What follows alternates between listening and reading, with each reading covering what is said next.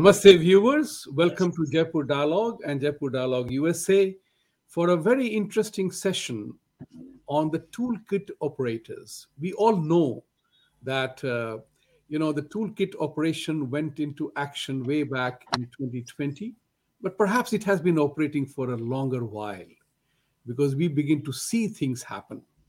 What was interesting and what we do find interesting is the fact that the toolkit is operating globally. It's not only India, but globally. And 2024 is going to be a very critical year for the world because three prominent democracies will go into election mode. One is the United States itself, where I live, and the second one is India, where the election is hugely anticipated. And third could be UK, where Rishi Sunak is the prime minister, and Boris Johnson was elected in 2019, and that election also would be coming. So three prominent democracies will go for elections.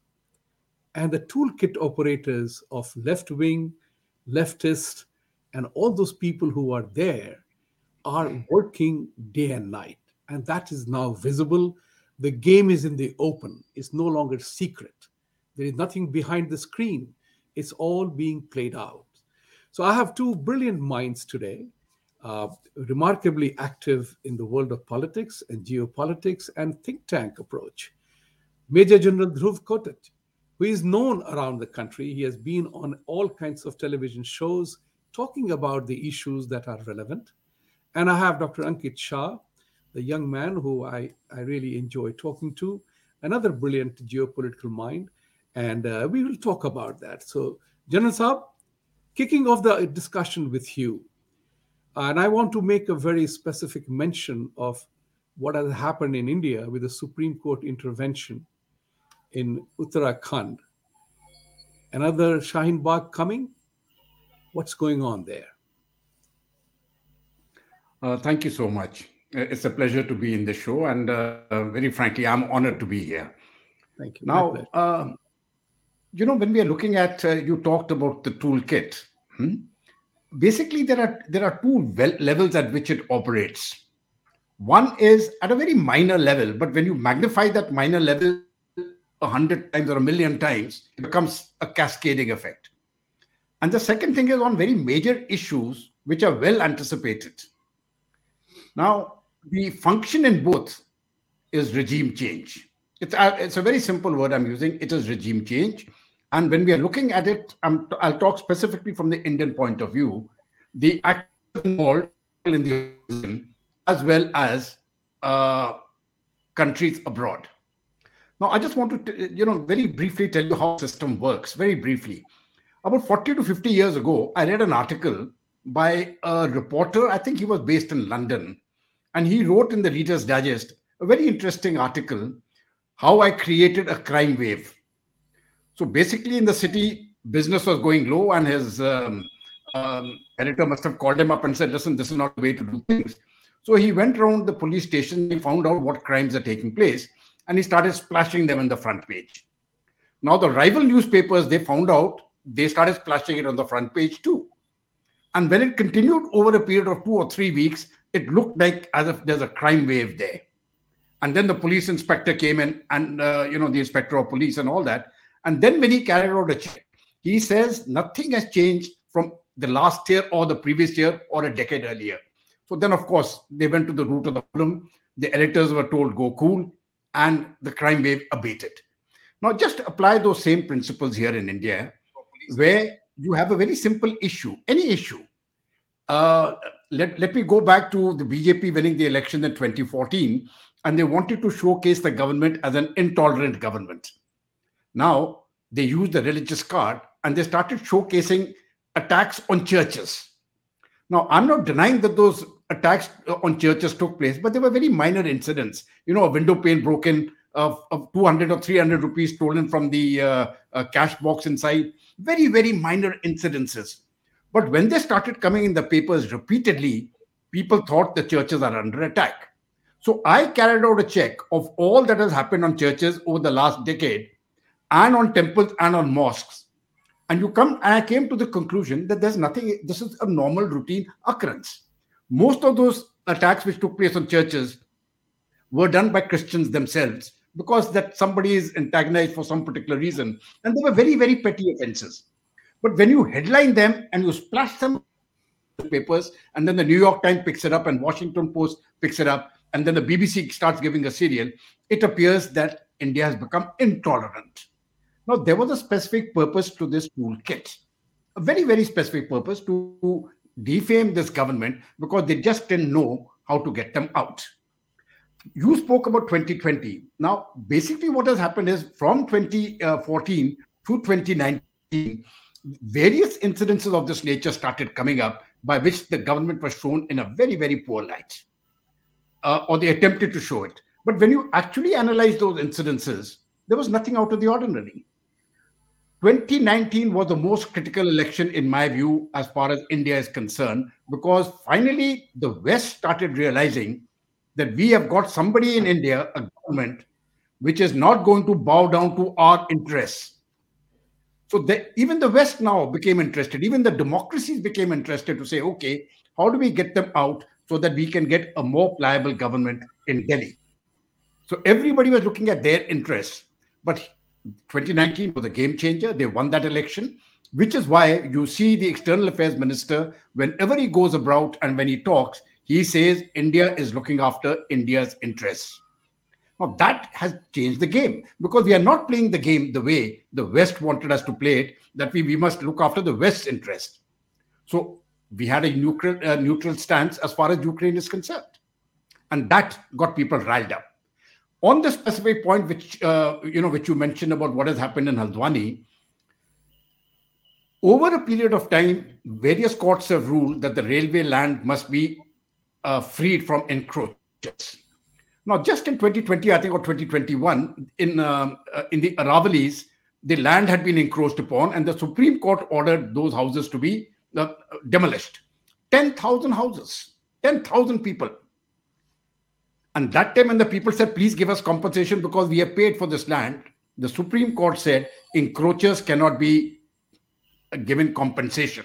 You have been encroached, you must go. Now we come to this particular case where these encroachers are in railway land. There are about 4,000 houses. And surprisingly, the Supreme Court now starts thinking of human rights and human values. They say, where will those people go? Now, if we are looking at Article 14 of the Constitution of India, which guarantees equal rights, then we must have equal rights as per the law. So if the Supreme Court has ruled in one particular way on encroachment, then why are they ruling in a different way on encroachment? And here too, we saw the elements of a toolkit coming up where people started converging on the streets, old women, some groups building langars there, trying to make it out as if, this is going to be a battle to the finish. We saw that happening earlier in Delhi, and they try to repeat it here. So this is a phenomenon which I think we are going to face, and this is going to be a challenge for the government of India as to how it is to be addressed. Thank you for a wonderful opening that you made in this particular thing. Ankit, coming to you on the piggybacking on General Saab's statement that regime change is the objective of this entire operation. And Prime Minister Modi faces a very different challenge. And we all know that India needs significant reforms in political, the way that we govern, in economic matters and social changes, whether it's triple talaq or Ram Mandir or whatever. What I notice is that Mr. Modi will be attacked and is being attacked, which is something which I told in 2020 itself, that if he does an economic change, there will be some group will be unhappy. Not all groups are always happy with the economic policy changes. There will be some group that will be unhappy. Whether he does social changes, again, there will be about something against somebody. And even if it is not against something, it will be made as such. And economic changes, obviously. So economic, political, and social changes that Modi will bring about and is trying to bring about will make some group unhappy. The toolkit operators are catching on to those gangs and making them as if they are the sufferers, and Modi doesn't care for them. So he will be attacked as to rise of Hindutva in India. He doesn't care for the minorities in India, or he doesn't care for the certain segments of the economic element. Now the challenge is this will happen. It happens all the time, from Narmada water to shutting down of many industries or protesting against the nuclear power plant. How does the country and the majority respond to that? What must happen to make sure that these fissiparous tendencies and elements do not disrupt the majority gain? And farmers' strike was one such example. So we have understood this fact that all the tools of democracy will be used as a toolkit, right?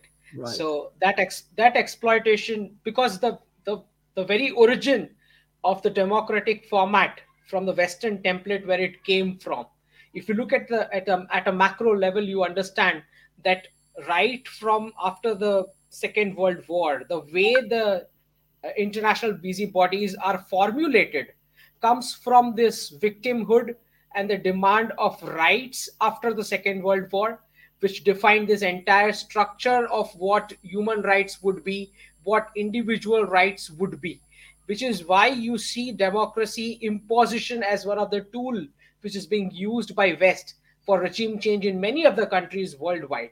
Now, they have been unfortunately, they have been very much successful as far as other nations are concerned in terms of bringing regime change with this kind of activities. But as far as India is concerned, I can assure you here that the majority of our masses has a tremendous amount of depth and wisdom in terms of absorbing the shocks of this minor fake protest or this kind of activities that goes on. Now the question lies with respect to how the governance is going to respond to it. Now, this was very clear that when the case of this particular Haldwani thing, when we're talking about the Indian railways, I should say some 20 to 30% of Indian railway lands or assets are under illegal encroachment, and a specific community forms a majority chunk of this illegal encroachment, and that is a fact. Now, every single crime, if we are going to uh, you know uh, partition in a way that this is about this community or this is attacking this community, these are all kind of narratives that the anti-India gangs are going to play out in the media, in the information sources, outlets everywhere. Now, how the governance is going to handle this?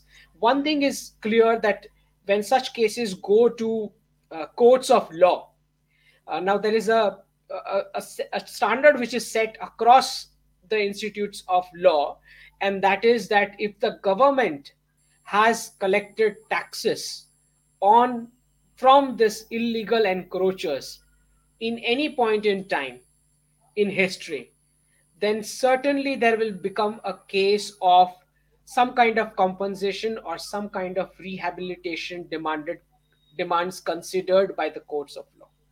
Now, this is something which is going to be a state law and order situation along with central law and order situation when it comes to Indian railways, because the railways are going to be a central government domain, right? But when in terms of when it comes to handling the compensation or rehabilitation, the state machinery is also going to be involved in terms of if you've collected the local state taxes on this illegal encroachments.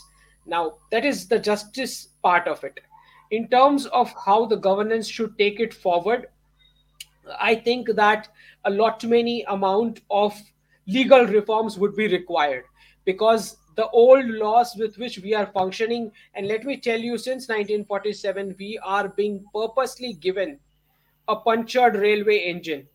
This constitution document is a punctured railway engine before our train took off. And they ensured that you are never going to get the numerical strength to amend it.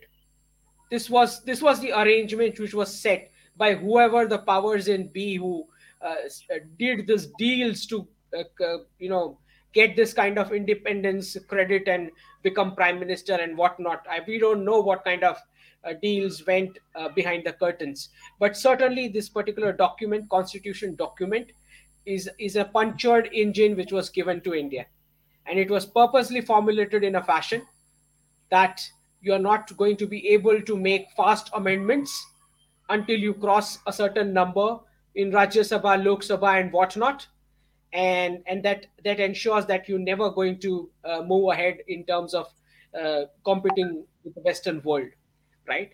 So we have to understand that this document needs to be either, you know, drafted afresh from the indigenous viewpoint, or we just get trapped in this cycle of amending it again and again and again, and waiting for the right time to come, waiting for the right numbers to come. And that's how this entire cycle runs. And we have to understand that the aspirations of this young generation is much more.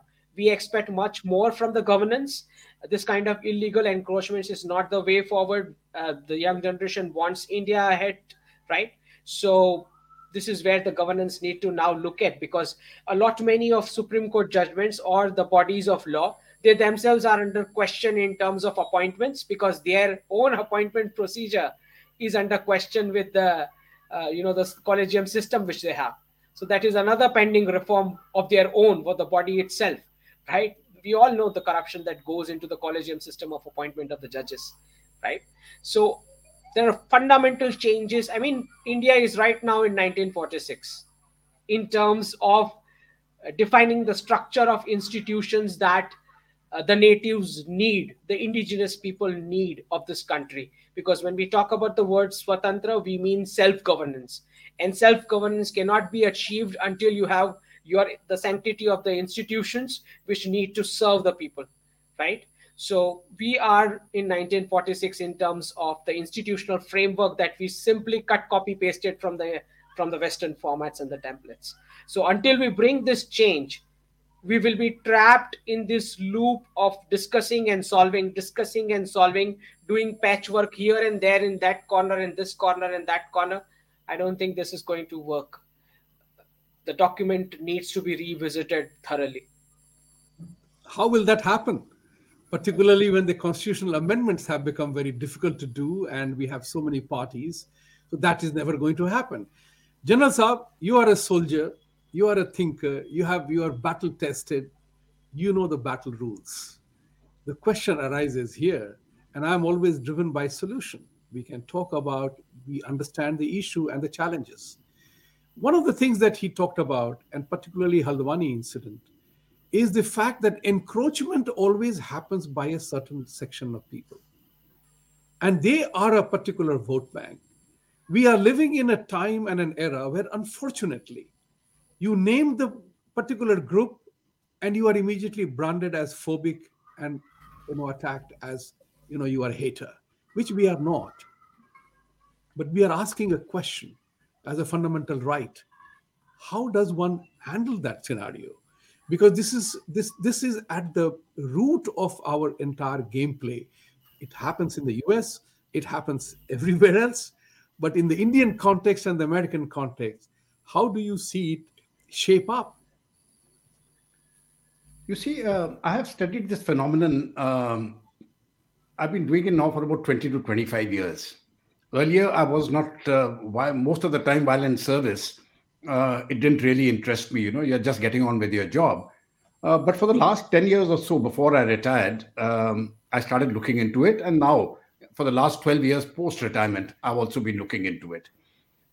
Fundamentally, from my own studies, and I've studied this very deeply, there was an ecosystem created within the country, which we call the left liberal ecosystem. In Delhi, it's also called the Lutyens system. Now, what these people did was they accumulated power amongst themselves in people, who were in the arts, in culture, etc., in the literary world, in the political world, in the social world, right? And they wrote down a particular history of India, right?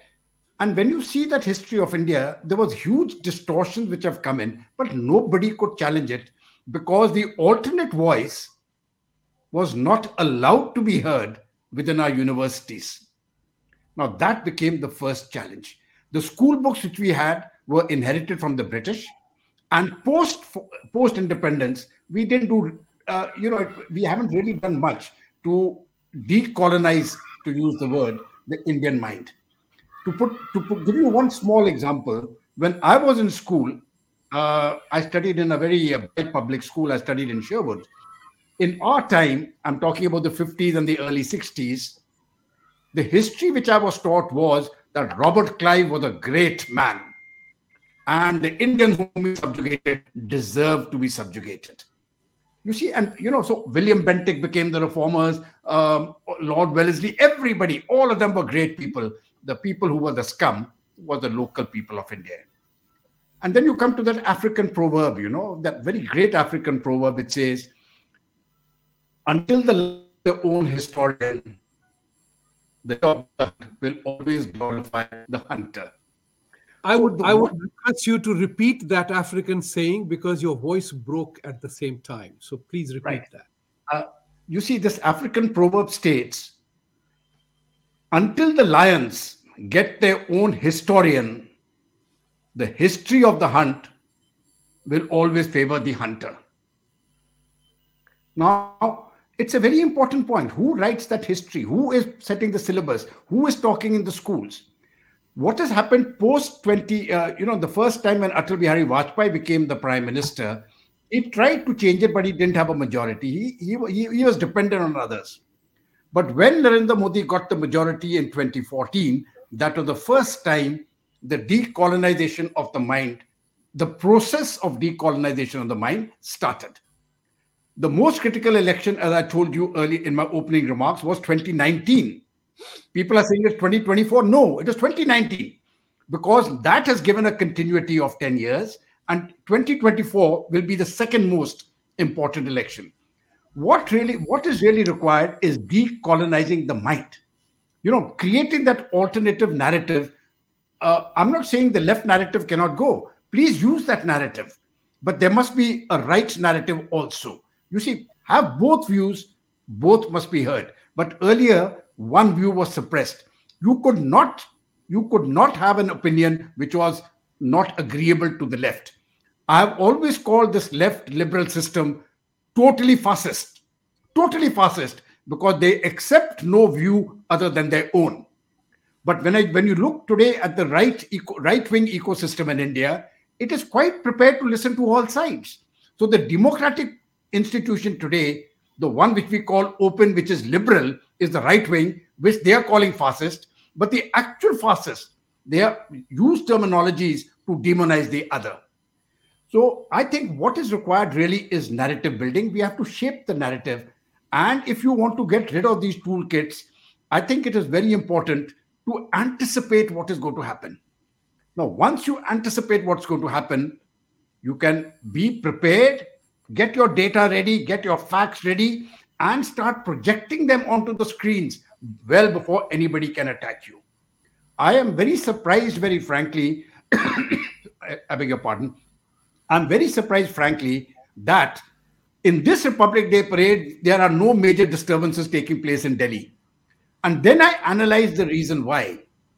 A few months back, a large number of arrests of the PFI have taken place. They were the toolkit which was supposed to be used. And it was anticipated, they were going to create trouble, and they have been sorted out just before they could carry out very major terrorist attacks and other activities. Now, that is a plus.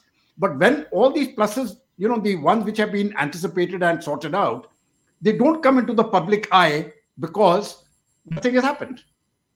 So only when things go wrong will things come into the public eye. I think the government is working on it, but it is going to be a very difficult piece of work because we have people in the media, some of them, who have lost the power which they earlier had. There were very senior journalists who could walk into the prime minister's office.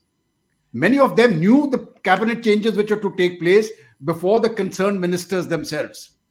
All that is history post 2014. Nobody knows. So people can guess, people can anticipate, but nobody knows who is going to be the president of India. Nobody knew it is going to be the present president. When President Kovind was made, President Murmu, we didn't know. When President Kovind was made, nobody knew. There was no hint of a rumor. So that element is something that people don't like. People who were in power earlier, they were the power brokers. The power brokers have been smashed. But has Lutyens Delhi been smashed? No, they're still very active. Has the left ecosystem been smashed? No. So it is going to be an uphill battle. But I think we have got a very strong ecosystem now on the other side, which is an alternate voice. So today, while that alternate voice may not be as strong as the left ecosystem, it is still a very powerful voice, which did not exist earlier. It didn't exist. Now it exists, and I think that is the change which is coming about. Which is why, in my view, the government now from now onwards will be in a better position to handle these situations. Thank you. Thank you. And that's a very important point. The battle will be uphill.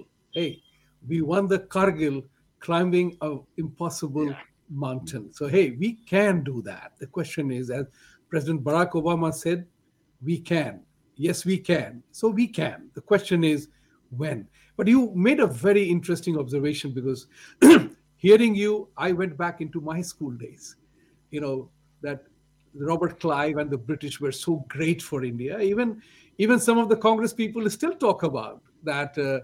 British gave us the railways, the British gave us the English language, and we must be grateful to them. But the point of the matter is that India was a giant country, one of the greatest of, with 26 or 28% of the global trade without English. That's important for people of India to know.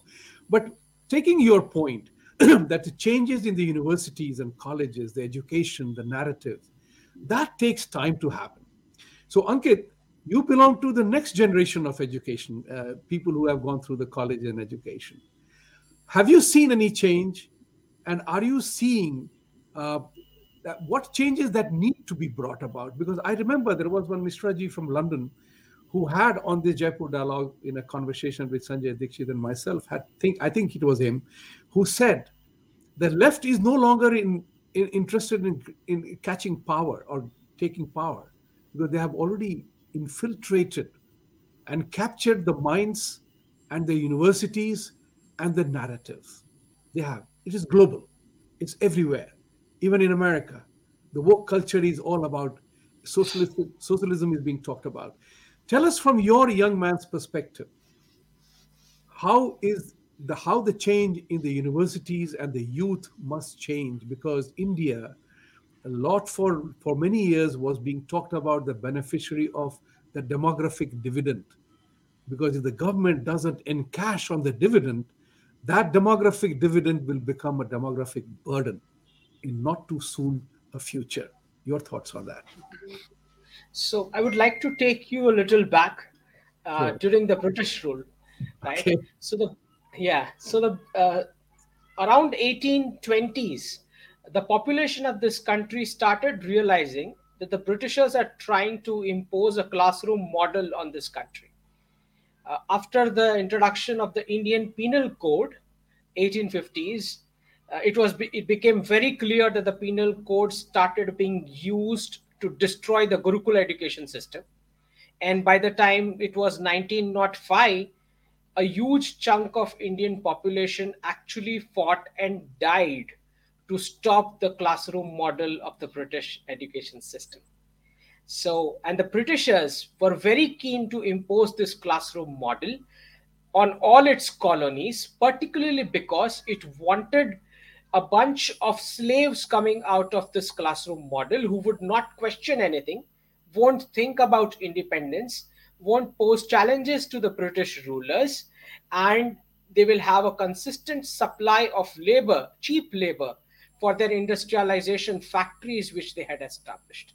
So this was the model root cause with which the classroom system got birth, and it was implemented on all colonies of the world, which is why we have the classrooms today. And the ancient gurukuls are no more visible, though we see some offshoots here and there of some kind of revival started by some of the communities.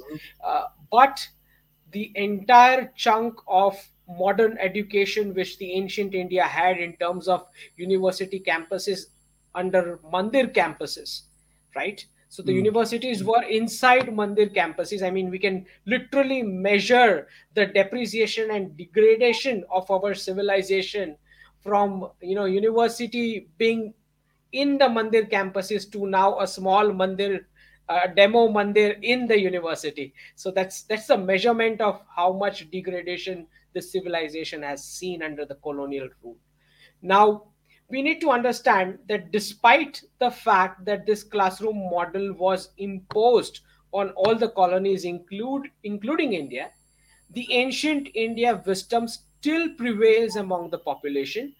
About 60 to 70% of our population still remains with the self employment and the enterprising model, which was not the output expected by the Western template of the classrooms, right? They expect a direct human trafficking of humans from classrooms to jobs because their objective was to reduce a perpetually rich enterprising economy into a jobber based dependent economic structure, because that is how they viewed humans as a unit of labor for the few crony capitalists who would run the entire world. And that is how the extreme capitalism has resulted in the downgradation of the Western economies as well, as we see these days. Now, when you talk about the wrong history, uh, uh, we are we have this recent news that we are going to have a corrected version of history under the NEP, and one of the important elements of NEP talks about going away from English language, or should I rather put as more stress on our regional languages, Indian languages. And another element which is important is about the skills based electives which the students can now select. Now, when this changes come on ground, trickle down to the last strata of our society and the young generation, that is the point in time we will we'll be able to see the changes that would come in terms of how the economy is then taken forward away from the service sector jobs and that kind of thing. But in terms of the recent news of foreign universities starting to establishing campuses over here in India, that's the news which has come, wherein Harvard and Oxford and all of those, UGC has come out with a draft whereby they can not just establish campuses over here, but they can also bring their own assessment system as well.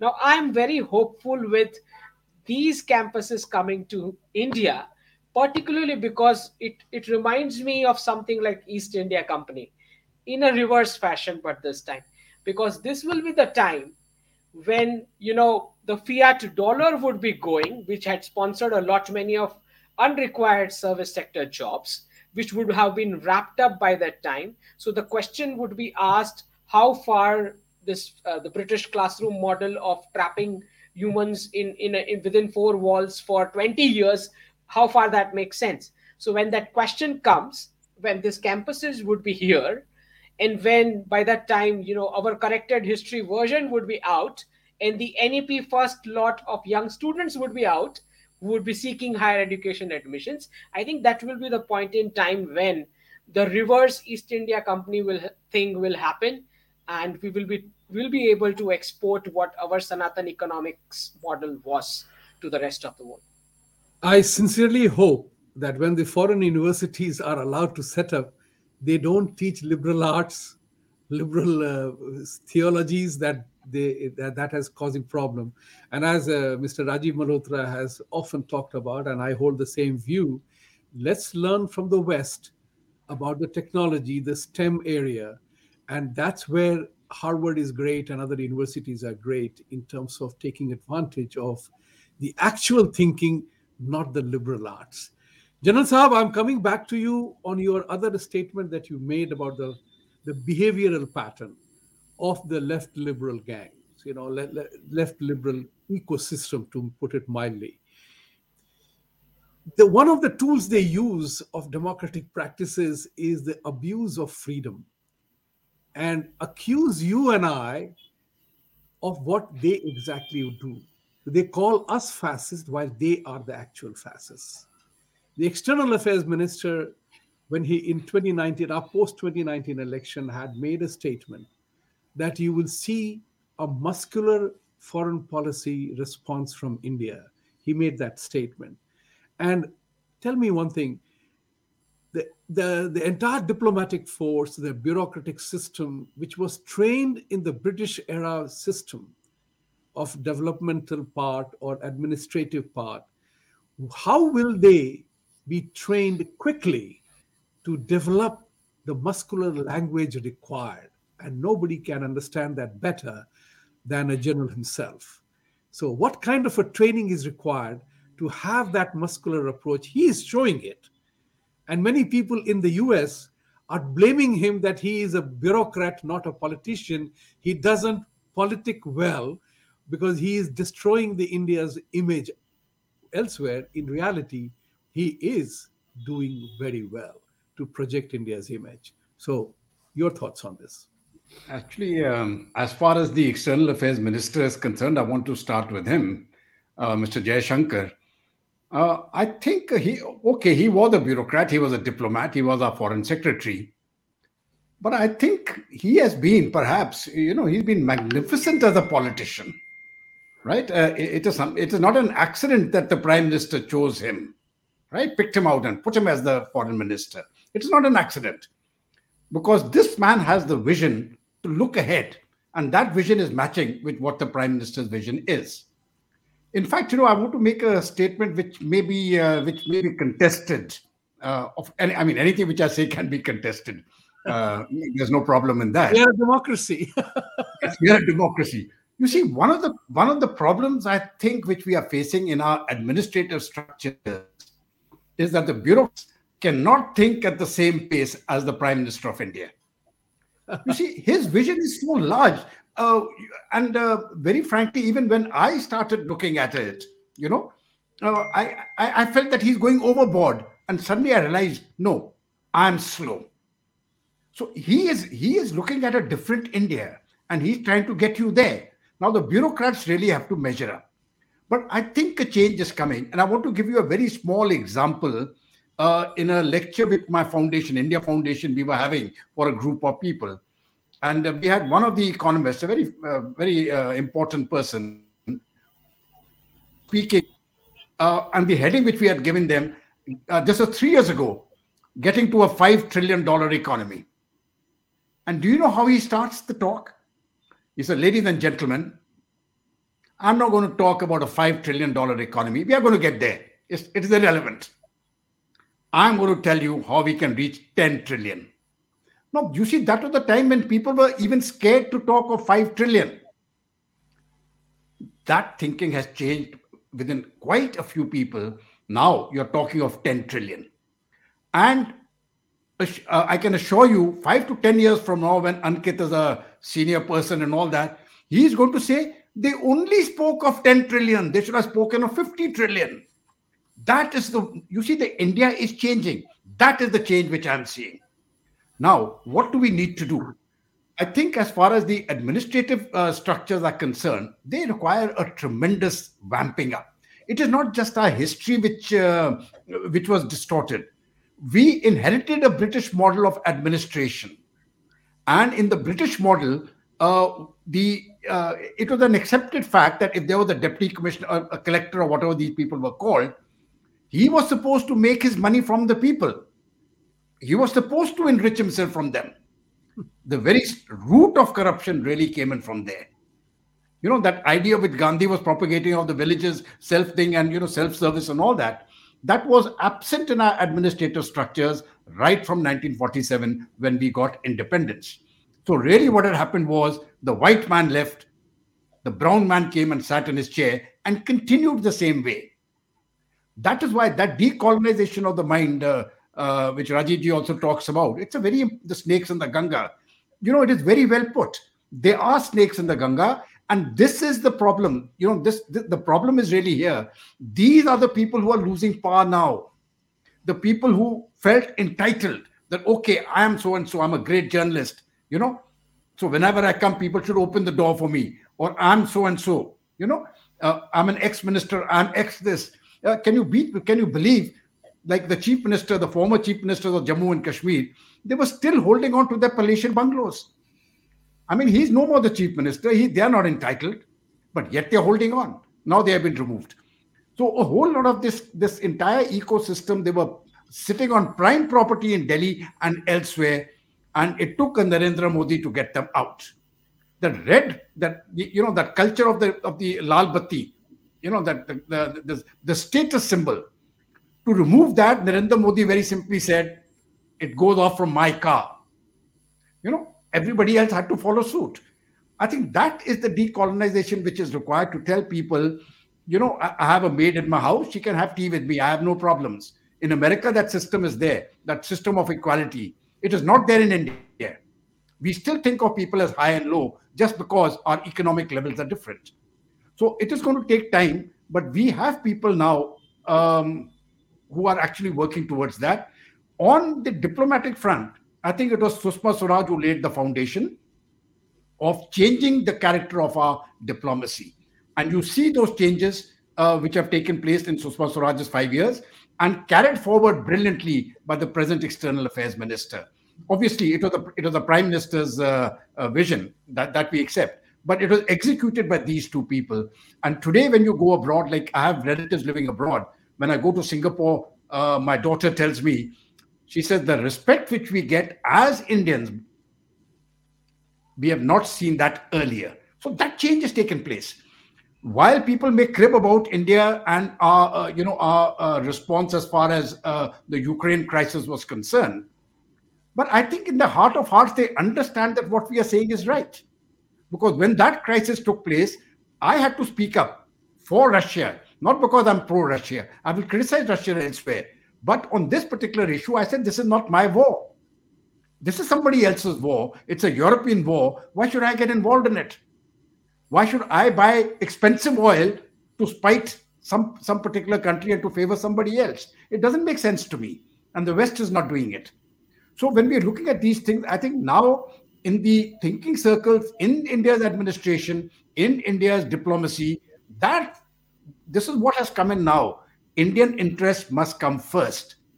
And that had been subordinated for a very long time to external agencies. I think that change we are seeing now. 2024 is going to be a very important election, because once the present government wins that 15-year stretch which we have got from 2014 to 2029 will make the situation irreversible. That means India will be for Indians, for the grassroots Indians. And when people start cribbing that, okay, this government is not doing, for the minorities, etc., and they play the Muslim card, I can assure you that when, things like cheap housing or that free gas, etc., across the board, it has been distributed across the board. And the worst critics of the government from the left, they have not been able to say that there has been any discrimination on economic grounds. So the money has been equally distributed across the board. And now what we are asking for is laws must be equally applied. You cannot discriminate against the majority community just because it is the majority. You have to treat all communities alike, because we are a democracy and we are a secular democracy. A secular democracy does not mean that you go and shoot the majority community and say, okay, we will build up the minorities. That's not the way it works. And when we talk of the minority, we are only talking about the Muslims. Not the Sikhs, not the Christians, not the Parsis, the real minorities, because all of them are doing well.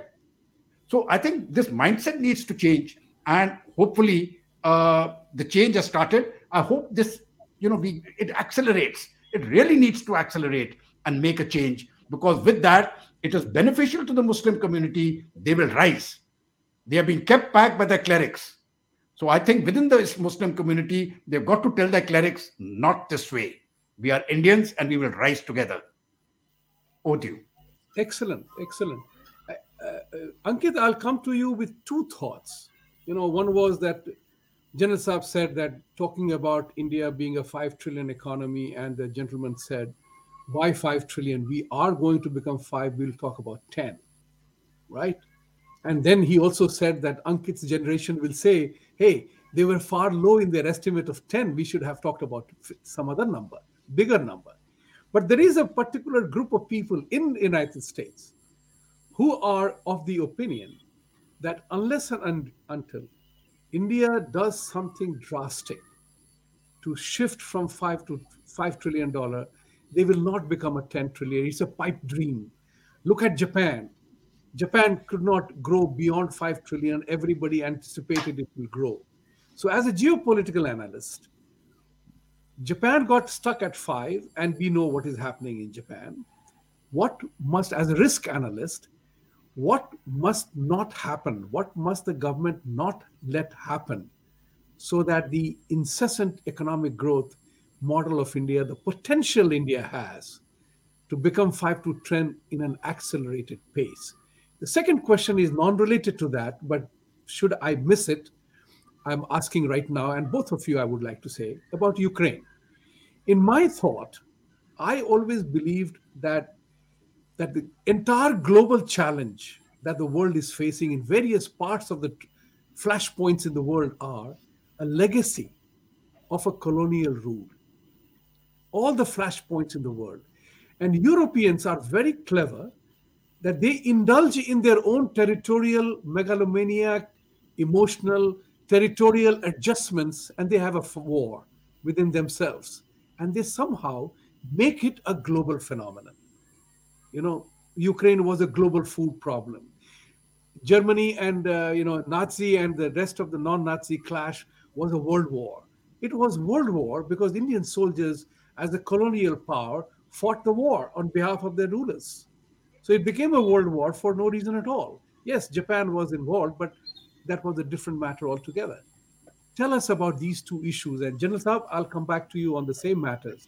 Is to how does India isolate itself?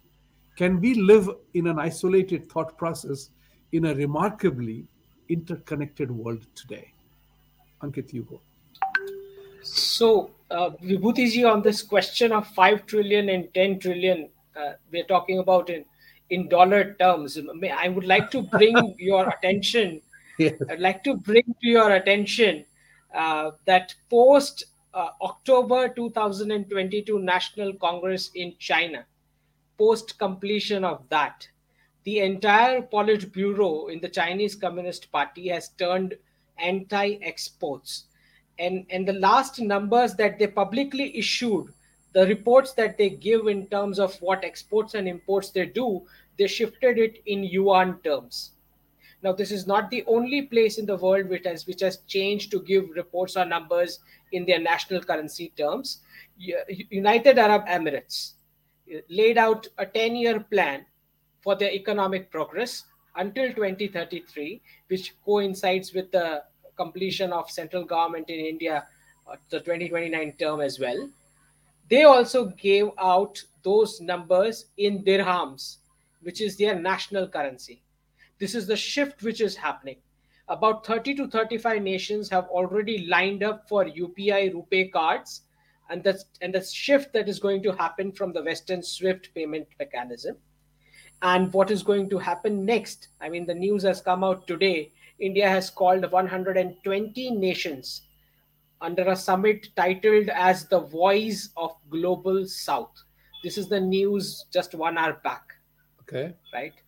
The Voice of Global South is the title given to the summit. Now, and then there are news that several leaders are coming. Obviously, some from the Indian subcontinent are visiting this. Sri Lanka, Bangladesh, and the ASEAN countries. So, this all has not suddenly happened.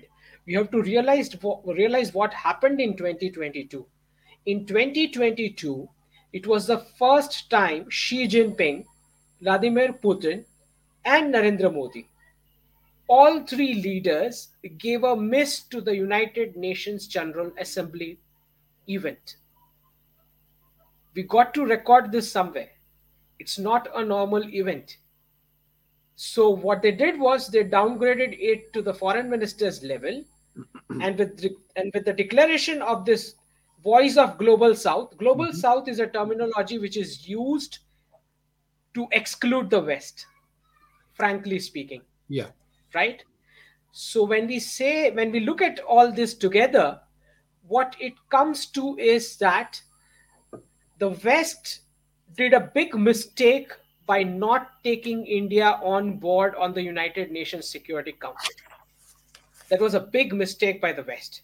And now what is going to happen further is India, Russia, and China are going to become a major format, in terms of geopolitics, they will certainly sit together and devise out how the de-dollarized world is going to function, which means that all the valuations which you talked about, 5 trillion and 10 trillion in dollar terms, those valuations are going to undergo a big flip, which means that the manufacturing and the enterprising and the farming sectors in all the economies of the world, the real producers, which is Asia and the Gulf, which sells energy majorly, the valuations of these economies are going to flip in the sense you won't be able to give a number in a fiat dollar terms, wherein the Gulf and Asia will say, hey, we are not going to take a fiat dollar or a fiat euro as a payment for what we are selling.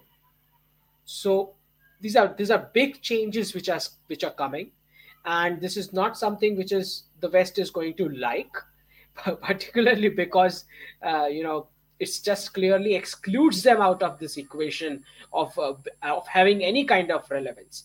Now this takes me to the technology topic, which S. Jayashankar recently pointed out, that the Westphalian model has fallen and technology is going to have a big role into that.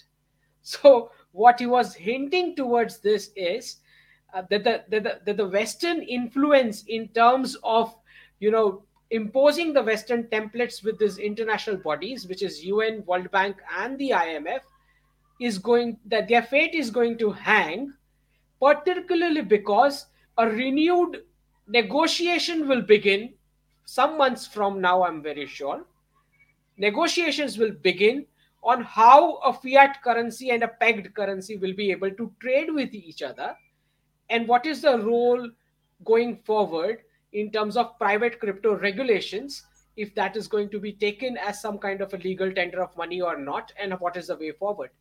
So until these negotiations close in a fairly decisive manner, the fate of all the unipolar dollar-led bodies are going to hang.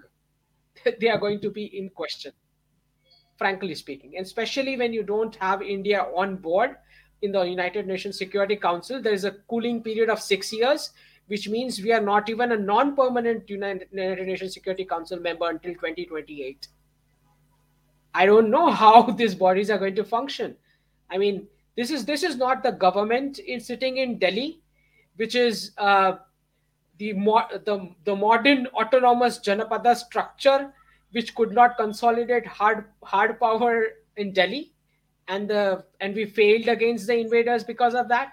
This is a nation state primitive concept government with tremendous amount of consolidation of hard power in Delhi and the young population waking up to the soft power. So I don't think this is the government which the West should meddle in any case, right? So what I see in terms of leadership going forward is, especially with the news of this global South terminology, voice of global South terminology for this summit, I believe that India, Russia, and China are moving towards clearly demarcating their spheres of influence, moving towards a pegged currency, which is very obvious, BRICS plus, and that is how the valuations of all the economies are going to flip.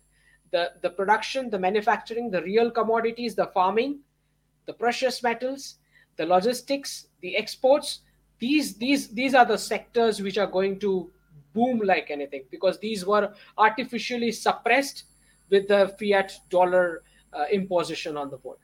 So going forward, these are the changes which are coming, and I particularly believe Ukraine conflict is a prime example of how the United States military is indirectly signaling to the world that we are not going to fight a war with a nuclear power for saving a fiat dollar, which has already created a mountain of debt, which has now become unsolvable domestically back home, right? So I do believe that a faction of United States deep state is aligned on this objective of killing the fiat currency format, which is why you also see that the private cryptos are failing, because before the fiat currencies formula go, they are going to kill the private cryptos in the process, because that's going to happen first, right?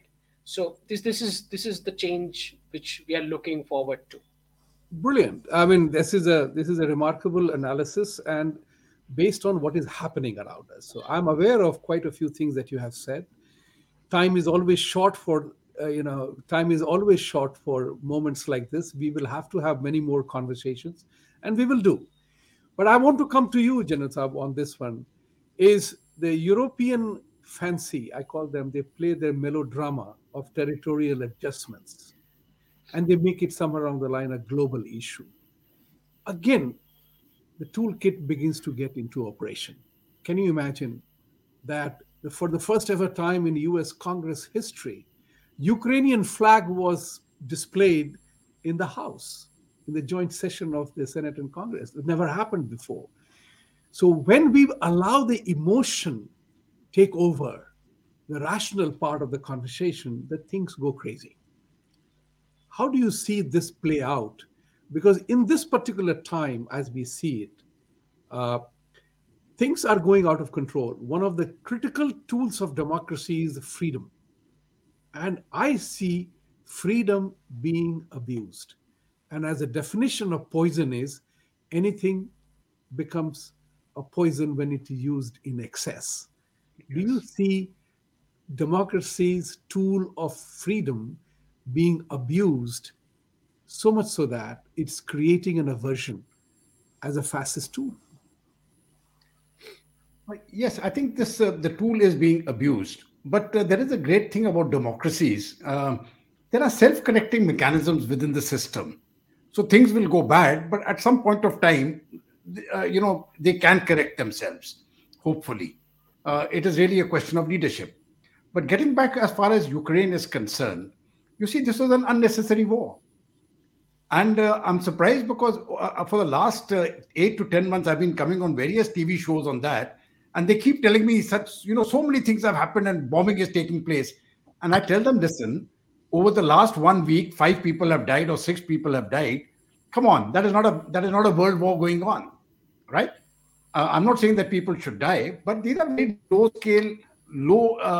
scale actions which are taking place there, and a particular status quo has now been reached, which is not going to change. Neither America can change it, nor the Ukrainians. So I think Russia is quite comfortable with what it has taken, and it will be able to hold on to it. There was no business for NATO to survive after the Soviet Union had broken up. Russia could have been incorporated into the European Union. They didn't do that. So, people have been playing their own games. And we are talking about big businesses. We are talking about, the defense sector, the people who have to sell the armaments and all that. These are all big players. They are playing their own games. And the Ukrainians are being used as fodder. So I think India has very rightly stayed out of it. But there are just one or two very quick points I want to give. As far as the narrative is concerned in India, I am seeing now the voices which were part of the Muslim community were basically the clerics. Now women have started speaking up. That is going to be a very major change. And the more women speak up from all sections of society, the change will come because they are the ones who have been subjugated. Uh, the history syllabuses, and the other syllabuses, they are undergoing a change. But more importantly, the younger generation, not Ankit is slightly senior to the younger generation now. So I'm talking about the generation which is, say, 18 to 20 years old, the chap just getting into college and in that college years. They have a totally different vision of life. So massive changes are going to come. And I think the politicians, if they don't understand this, they will get defeated every time. Narendra Modi has understood it. He's got the pulse of the youth. The other people are still in that divide mode, divide the Hindu vote, get the Muslim vote, win the elections. That formula is dead. It's not going to work. So people require a new narrative. And hopefully, India is on the right path as far as the narrative is concerned. But as you said in your opening remarks, it is an uphill battle. But I am quite sanguine. It's an uphill battle that we will win. Thank you very much. Time is coming to an end. In my closing, I would add only two things. We have known about Mahabharata and Ramayana. Dharmic war has to be fought, and the wars are never easy to win. In the modern part of it, I shared with some of my American friends that even Harry Potter, a young boy, had to fight Voldemort And so many sacrifices were to be made. The battle, the destruction of Horcruxes was part of the game. They understood it very quickly, what dharmic means in this case. And I all gave them second example was how Frodo Baggins destroyed the ring with the help of Frodo destroyed with the help of Sam. Point is very simple, and so many people fought for that. Even Frodo Baggins, for destruction of ring, he was still tempted not to destroy it, but eventually it happened.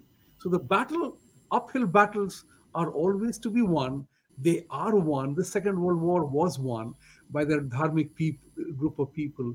My point is very simple. It has to be fought, and the narrative has to be crushed. The bogus narratives have to be crushed, and we have to protect democracy by making sure that those who are abusing it are called out and exposed. So with these thoughts, I thank you viewers for watching. Like, subscribe, and share our channel, because we are bringing you narratives which many people do not want to talk. I'm particularly happy that media also has begun. The law of physics, the third law of physics, has begun to eventually take off. So, Major Dhruv Saab, thank you very much for joining today. Ankit, great pleasure. Thank you very much, viewers. We end our day. Have a great weekend and talk to you next week again. Thank you.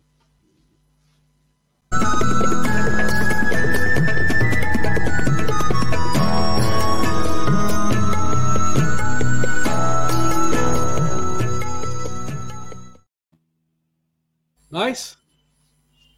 You have been on TV throughout the day today? I was on settle, as